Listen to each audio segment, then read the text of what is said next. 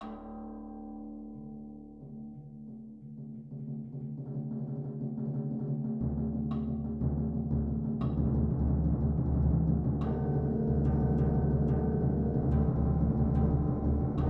Fair Folk of Gideon, Pin the Tail on the Donkey by Keith D. Jones.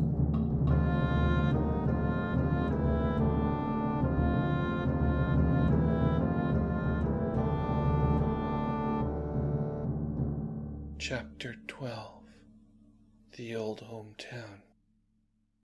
You want to know what was really weird? We were in the city. My city.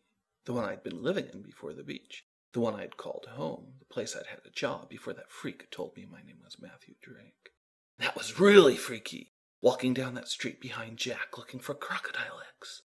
I recognized stuff. I mean, I was never the greatest expert on the city, but I could tell the difference between a hawk and a handsaw. I still can't find Del Morgan's apartment on a map. Ask me for directions and I can get you as far as local cross street, at which point you'll say that I'm lying. There's no apartment building over there.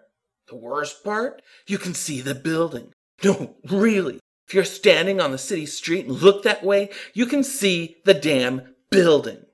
Just try to find it, I dare you. And as for crocodile eggs, you heard me right. Still can't believe it myself. I had to find crocodile eggs for Del Morgan. So I had done the only thing I could. I went to door. He gave me Jack to lead the way. Oh, I've got it. Jack looks like a bike messenger on his day off. Not that it matters. That's how I knew we were really back in the city. Well, not because of Jack. I mean, waiting for the bus, I had a good look around. There were people walking down the street, ignoring us in that way that only city folk can. And that was the freakiest part of all. The people. Standing among perfectly normal, ordinary people. And I couldn't talk to them. I couldn't say anything. Nobody had given me permission. It wasn't even as if I was invisible or anything. Well, think about it. I mean, how often do you stop to talk to someone you don't know as you're walking down the street? It felt like the star attraction in a one-man production of the Purloined Letter. Thought about just reaching out and grabbing someone, get them to talk to me, let me cry for help, anything. But take a guess. If someone tackles you in the middle of the street, do you stop to ask what their problem is? And you certainly would have believed me crazy. So we took the bus, even had to pay the fare right across town. We got off in a part of town where the streets are almost too narrow for cars. Winding, crooked streets. Shops and buildings sort of leering over us. So many pedestrians that cars couldn't maneuver even if they wanted to.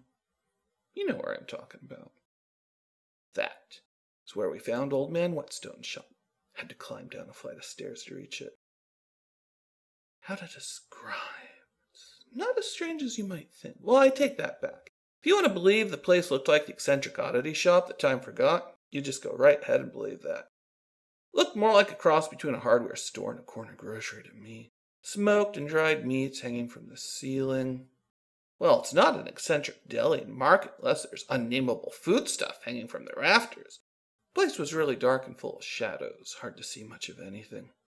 I'm not even going to try and describe Whetstone, like I've told you before. I'm not. The man spoke with an accent that wasn't born of the earth. In fact, I have my doubts he was even vaguely human. It's probably why it was so dark. Don't want to discombobulate the passers-by. What can I do for you, gentlemen? I'm looking for some crocodile eggs. Yorn, look, I have fresh, very rare. As opposed to day-old crocodile eggs? I know, I'm sure they're a sweet delicacy. I watched Whetstone hobble towards the back of the store, dug the eggs out of a pile of dirt. Yeah, I swear the eggs were buried in sand or something.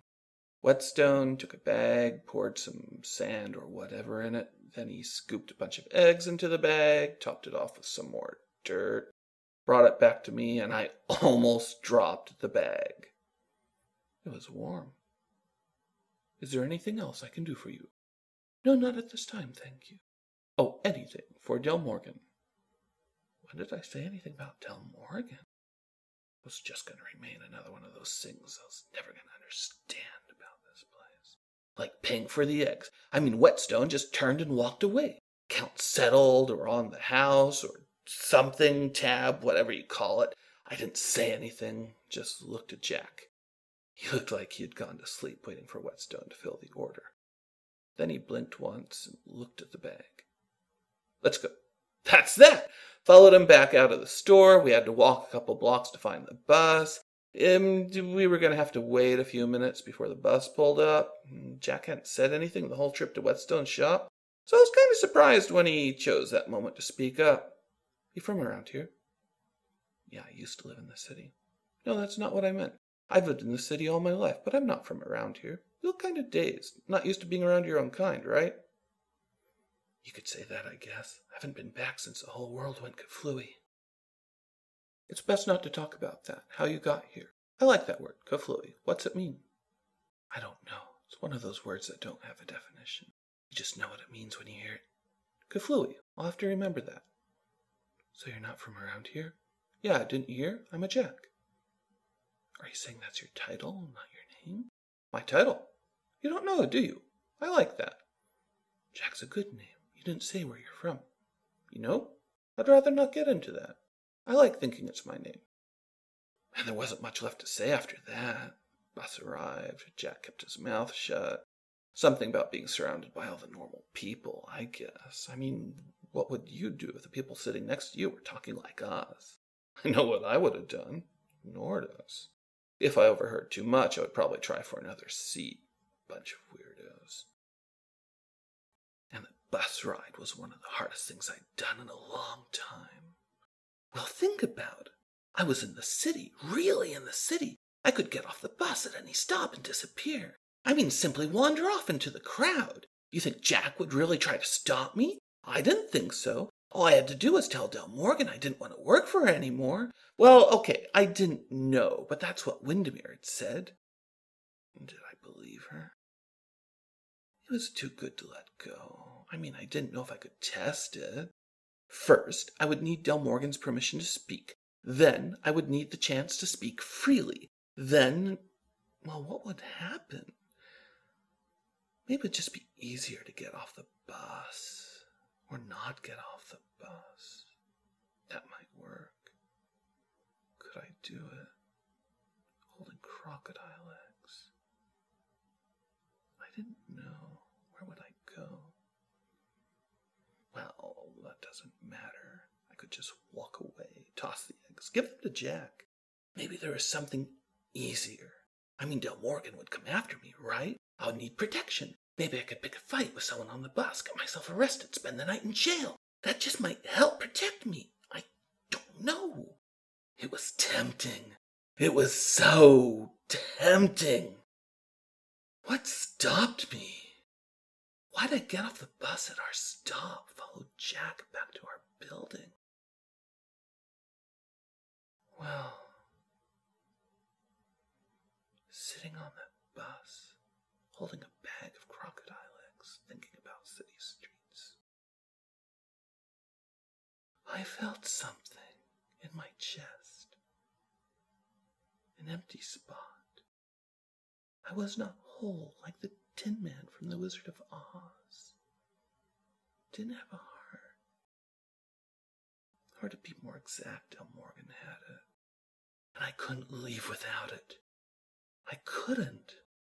So I went back to Del Morgan's apartment, said goodbye to Jack, thanked him for his help, rode the elevator, placed the bag full of crocodile eggs in the fridge, went back to my rooms. That wasn't the last time I would go to Old Man Whetstone's shop. Odds, ends, trinkets, the strangest shit.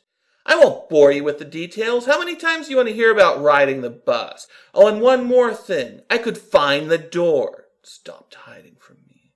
Maybe it was ashamed. Maybe I'd outsmarted it. Maybe finding the door once meant you could always find it. And it wasn't in the middle of the kitchen either. The door was where you would expect it to be. Now I've got a thought to keep you up nights. How many people do you really pay attention to as you're walking down the street, riding the bus, driving your car?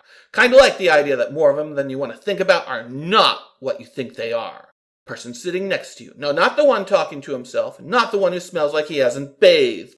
I'd rather look at the one in the semi-formal business suit, holding a briefcase. Well, that's too formal. He's holding a fancy gym bag. You know the kind you probably don't put your sweaty gym stuff in, but it looks like you do? Wonder what could be in that bag. Maybe crocodile eggs.